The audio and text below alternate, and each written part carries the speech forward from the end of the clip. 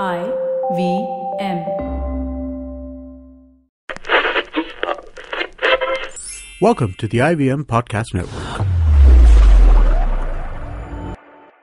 TFG Interviews is an IVM production, and you can also check out their other awesome shows like Simplified, a show that explains intense topic from around the world and simplifies it for you so that you can appear cooler in front of your friends. You're listening to TFG Interviews. Well, this is a new episode of the TFG Interview Podcast, and after we had the last one was a badminton player that we had, and here we come again with a kabaddi player. So that means Srujal is joining us again in the studio to tell you who he's got this time. Srujal, who is it? It's Sandeep Narwal from Puneri Paltan. Another big name, huh? Yes, You're yes, on a roll. Yes, he's a prominent kabaddi player. He spent his first 3 years with Patna Pirates. He won the PKL Last trophy with season, them, right? yeah. And then he went to Telugu Titans, and this season he's seen a transfer. Okay. He's come to Pune. So looks like going to be interesting. So what all was it? What all did you all speak about? We asked him about how the preparation and everything was going on. Well, he's very confident with the team, and he spoke about his journey, how he picked the sport up at the age of 8, and then how it was a big turning point when he went to the Sports Authority of India, Gandhinagar, in 2010. He's achieved a lot in the junior kabaddi levels as well. He won the gold with the Indian team in the Asian Games twice. Okay. So, I think it's going to be a very interesting conversation. Yes. So let's not waste time and head on with the conversation then. Hello sir. Hello sir, this is Srujal from the fan garage. कैसी चल रही है sir training? अभी 2-2.5 हफ्ते बाकी है league शुरू होने में. कहाँ तक पहुंची है तैयारी? अच्छी चल रही है. ट्रेनिंग कोचेज हमारे जो सभी सीनियर प्लेयर हैं सभी अच्छी चल रही है. अभी और कॉम्बिनेशन प्रैक्टिस चल रही है पूरी. अभी पुणे में हो सर आप? हाँ, पुणे में. ओके. सर, हमने आपके बारे में पढ़ा है काफी कुछ. 8 साल की उम्र में आपने कबड्डी खेलना शुरू किया. हालांकि आप सोनीपत से हो, जहाँ तो कबड्डी काफी मशहूर है. आपने किसको देखकर ये स्पोर्ट चूज किया? मेरे फैमिली वाले जो मेरे अंकल है या मेरे ताऊ जी के लड़के हैं वो भी कबड्डी प्लेयर हैं. और अब अंकल जो अच्छे अपने टाइम में अच्छे प्लेयर रहे हैं, CI सब में जॉब करते हैं, इंस्ट्रक्टर हैं और कोच हैं अभी. तो जो भी पुराने प्लेयर गांव में जाते थे तो जो सीनियर प्लेयर उनको देखते थे. उनको गांव में और कोई गेम नहीं है, बस ओनली कबड्डी गेम है. Only one sport.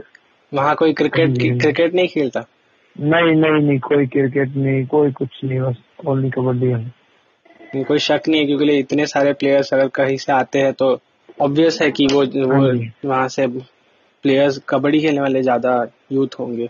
हाँ, बहुत. आपने भी देखा प्रो लीग में ज्यादातर नरवाल हर टीम में मिलेगा एक दो नरवाल. तो सर, आपने बहुत मेडल जीते हैं जूनियर लेवल पे और स्टेट खेले हो. आप वर्ल्ड कप विनिंग टीम का हिस्सा रह चुके हो. कैसी रही है आपकी जर्नी है स्कूल लेवल से लेके PKL, जो एक मोस्ट कम्पिटिटिव लीग कह सकते हैं, वहां तक? कैसी कठिनाइयां थी आपके रास्ते में जो आपने पार की? पहले तो स्कूल लेवल पे हम जब नॉर्मल थे, हम वहाँ पे खेलते थे, गांव में खेलते थे. वहाँ पे इतना भी नहीं था कि भाई, सोचा भी नहीं था इतना कि इतना ऊपर नाम जाएगा. बाई फेस नाम से संदीप नरवाल है. तब ज्यादा वो जब ये था कि प्रैक्टिस करना है. और कबड्डी में जब तक मैं जॉब का था, जॉब तो मिलती थी, काफी अच्छी जॉब मिलती थी पहले भी, तो जॉब का सोचा था. और उसके बाद में फिर सोचा था इंटरनेशनल लेवल के टूर्नामेंट, जैसे कि वर्ल्ड कप हुआ, एशियन चैंपियनशिप हुई, तो इसके बारे में सोचा था बचपन से ही कि हाँ भाई वो खेलना है. और फिर अभी आपने सब कुछ अचीव कर लिया ऑलमोस्ट. कैसा लगता है ये फेम, ये पॉपुलैरिटी जो आपको मिल रही होगी, कैसा लगता है? बिल्कुल, जो हमने इतना सोचा भी नहीं था उससे ज्यादा कुछ मिल रहा है, तो हमारी को बहुत खुशी है. आपके घर से सपोर्ट रहा है स्टार्टिंग से, शुरुआत से? बिल्कुल. मेरी मम्मी, मेरी बहन बहुत ज्यादा सपोर्ट करती थी. जहाँ पे मैं ट्रेनिंग करता था गुजरात में गांधीनगर, वहाँ से मैं 5-10 दिन के बाद वापस घर चला गया था. तो वहाँ से फिर घर के बाद में फिर मेरी बहन है मेरे से बड़ी, उसने बोला यहाँ पे हमारे को खाना नहीं मिल रहा, आपको कहाँ से मिलेगा, ये है वो है. तो पूरी सपोर्ट मिली. वहाँ पे जाने के बाद में जो भी खाने पीने का होता है, अगर नहीं है तो कुछ ना कुछ करके घर की जो खाने पीने का तो घी है, दूध है, उसका वो कर रहे थे. ये 2010 की बात है जब आप गांधीनगर गए थे स्पोर्ट्स अथॉरिटी ऑफ इंडिया की। हाँ जी, हाँ जी। हमने पढ़ा है कि आप स्पोर्ट्स अथॉरिटी ऑफ इंडिया में जाने के बाद आप ऑलराउंडर बने, तो ये परिवर्तन कैसा आया? ये आप पहले डिफेंडर थे? पहले गांव में तो ये है कि नॉर्मल थे, ये नहीं पता था, बचपन में ये पता थोड़ी चलता है कि भाई क्या रेडर बनना है, डिफेंसर बनना है। सही बात है। बस यही था कि हाँ जो जगह जहाँ पे भी अगर कोई लोकल टूर्नामेंट या कहीं खेलने जाते हैं, जहाँ पे भी अगर प्लेयर की जरूरत है तो मैं बचपन से ही खेल लेता था। तो फिर उसके बाद में साई लगाने के बाद में मैं जो वहाँ पे सिलेक्शन हुआ तो मेरा सिलेक्शन राइट कॉर्नर की था। ओके। उसके बाद में फिर ऑल इंडिया टूर्नामेंट होती है, ऑल इंडिया साई होती है, उसमें फिर मैं काफी जगह राइट कवर भी खेला हूँ और साथ के साथ राइडिंग भी की है। तो कोचेज ने मेरे को सिखाया अकेले कॉर्नर या कवर से काम नहीं चलेगा, साथ के साथ राइडिंग की भी प्रैक्टिस करना पड़ेगा। सब पोजीशंस आप मास्टर करें। आपका तो आई थिंक आप ऑलराउंडर खेले थे, फिर भी आपको बेस्ट डिफेंडर अवार्ड मिला था 2000 मतलब 3rd सीजन ऑफ पीकेएल में। हाँ जी, हाँ जी, हाँ जी। क्या आपका बेस्ट मोमेंट था पीकेएल का, या जो आप सीजन जीते पटना के साथ वो आपका बेस्ट मोमेंट था? कौन सा बेस्ट था आपका? मेरा तो जो है वो नहीं, बेस्ट डिफेंडर का नहीं था मेरे को, था बस जो वहाँ पे खेल रहे थे पटना में, तो बस यही था कि जीतने का था, टीम का गोल लाना चाहिए। यस सर, आप मेरे मन में ये नहीं रहा कि मेरे को भी बेस्ट डिफेंडर निकलना, अगर टीम अच्छा करेगी उसके साथ मैं भी अच्छा करूंगा तो बेस्ट डिफेंडर तो अपने आप ही निकल जाऊंगा मैं, अगर टीम ऊपर जाएगी तो। यस सर, आप डिप्यूटी कमिश्नर रहे हो पुलिस में हरियाणा के, ये कैसे बैलेंस कर लेते हो पुलिस ड्यूटी और एक प्रोफेशनल करियर कबड्डी में? नहीं, मैं पहले रेलवे में जॉब करता था यही बॉम्बे में, और जान किया भी मेरा इनकम टैक्स में है दिल्ली। ओके। हाँ जी। तो यही है कि जॉब है, जॉब को भी ऐसे जॉब भी जाना जरूरी होता है। कह रही है कि ये कबड्डी है, कबड्डी में पता थोड़ी है किस टाइम पे कहाँ पे इंजरी हो जाए। यस, वो तो है।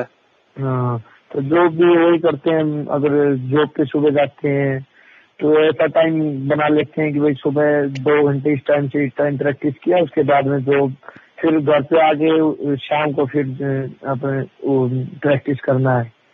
तो टाइम टेबल बांध लेते हैं, इस टाइम से इस टाइम जॉब पे जाना है और सुबह शाम फिर प्रैक्टिस करना है। फिटनेस आपको मतलब आप फिटनेस को एक्सट्रीम इम्पोर्टेंस देते हो, आप काम करते हो लेकिन उसके पहले फिटनेस, उसके बाद में फिटनेस एक्सट्रीमली।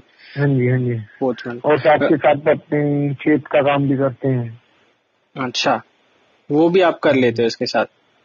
बिल्कुल, अब भी करते हैं, अभी घर पे तब भी जाते हैं, पापा भी करते हैं, तो तब घर पे मन लगता है।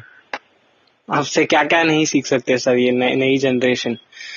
सर आपको हाई फाई और सुपर टैकल का एक्सपर्ट भी मानते हैं, ये स्किल आपने कहाँ से डेवलप की, किससे एक्वायर किया, कैसे सीखे आप ये? मैंने जो भी अगर कबड्डी में जैसे कि गांव में उस टाइम पे मैं नॉर्मल लेवल का था कि भाई कोई ये था, मेरे को जो भी कुछ सीखा है ज्यादातर 99% मेरे को गांधीनगर साई में जय शर्मा ने सिखाया है मेरे को। Okay.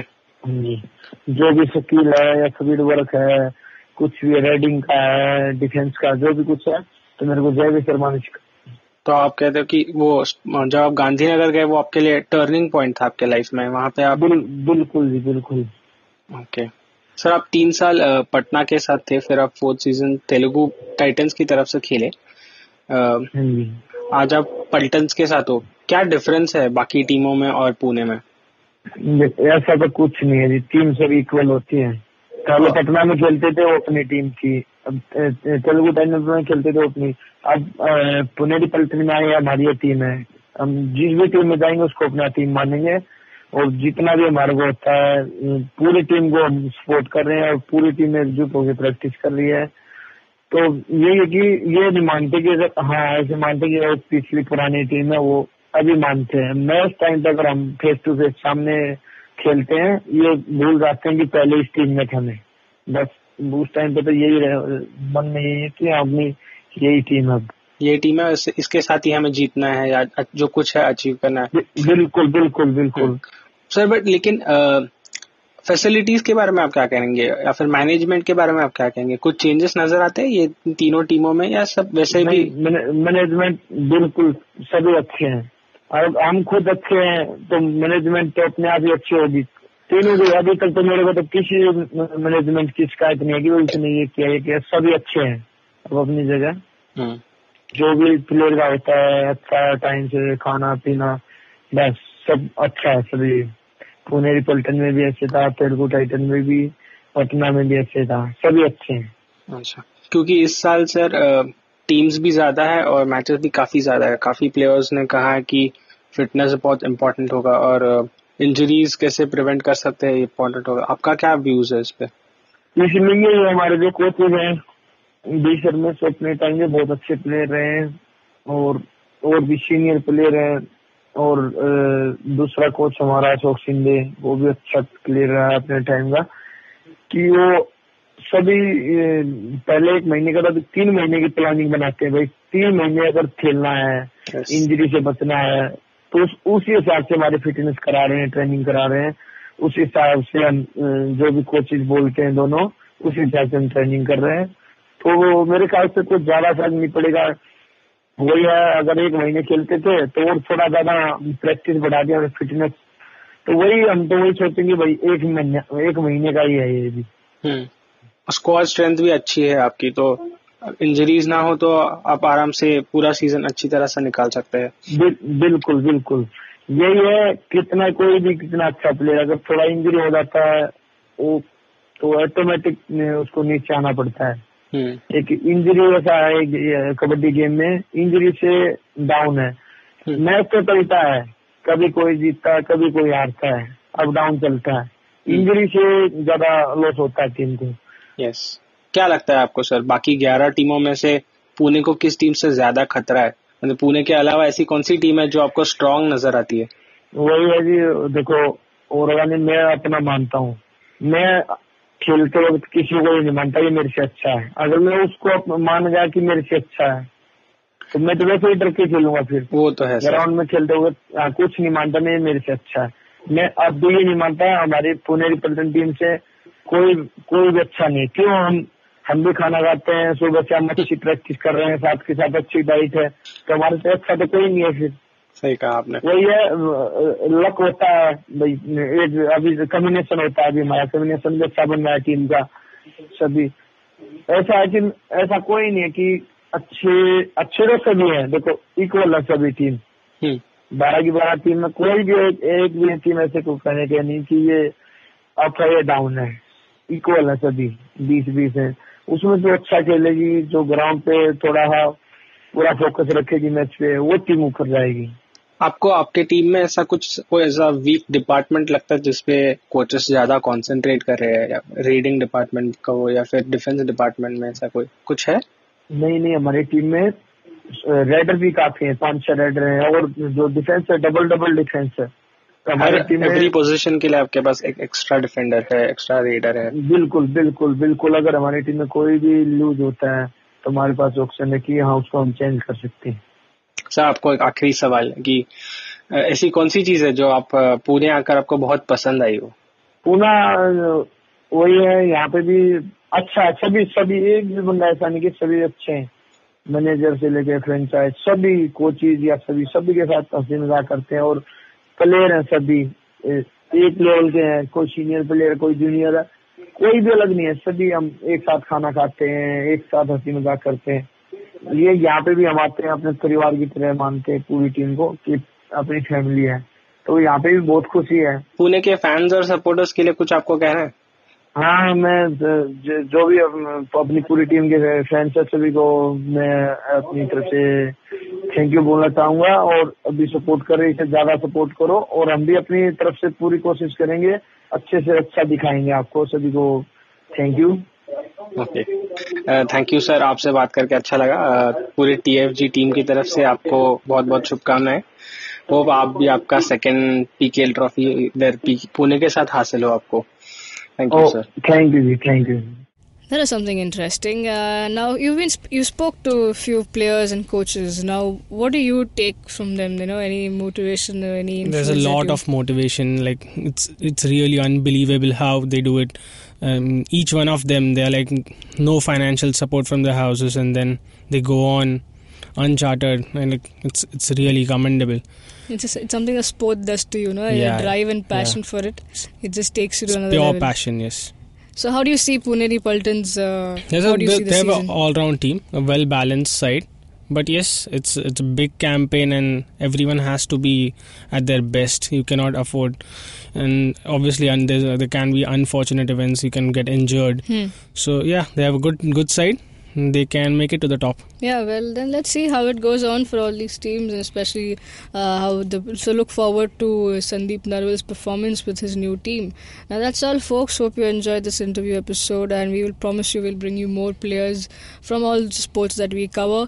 Now, Srujal, you also handle the Twitter. So please tell them. You can follow us on TFG Kabaddi, and you can also log on to our website to read more about it.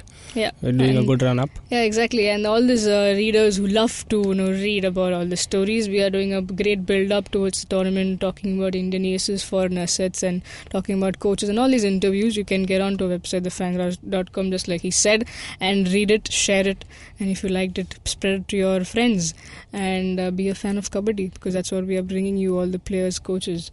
Now that's all. Thank you for tuning in to us. If you're listening to us on YouTube, please do the honors, like, share, subscribe, hit the bell icon so you get updates of a new episode. As Srujal said, do follow the TFG Kabaddi Twitter handle to get everything updates. And that's all, guys. Have a great day. Enjoy. Cheers. Till the next time. Bye-bye.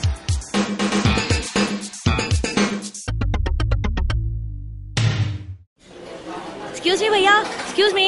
बोलिए madam. Menu में क्या है? Menu में seen unseen है, podcast है, on course है, Cyrus से made in India, rediscovery project, empowering series, sex wax है, IVM लाइक्स है, सिंप्लीफाइड है, कीपिंग इट क्वियर है, टिंग्स एंड डेस्टिनेशंस है, माय नेबर सकरबर्ग है और द फैन गराज है। आपको क्या चाहिए? एक बार रिपीट कर देंगे क्या? रिपीट नहीं करता हम। आप जाओ IVMpodcast.com पे और सुनो ये सब, या फिर डाउनलोड करो उनका ऐप, सब आपकी उंगलियों पे।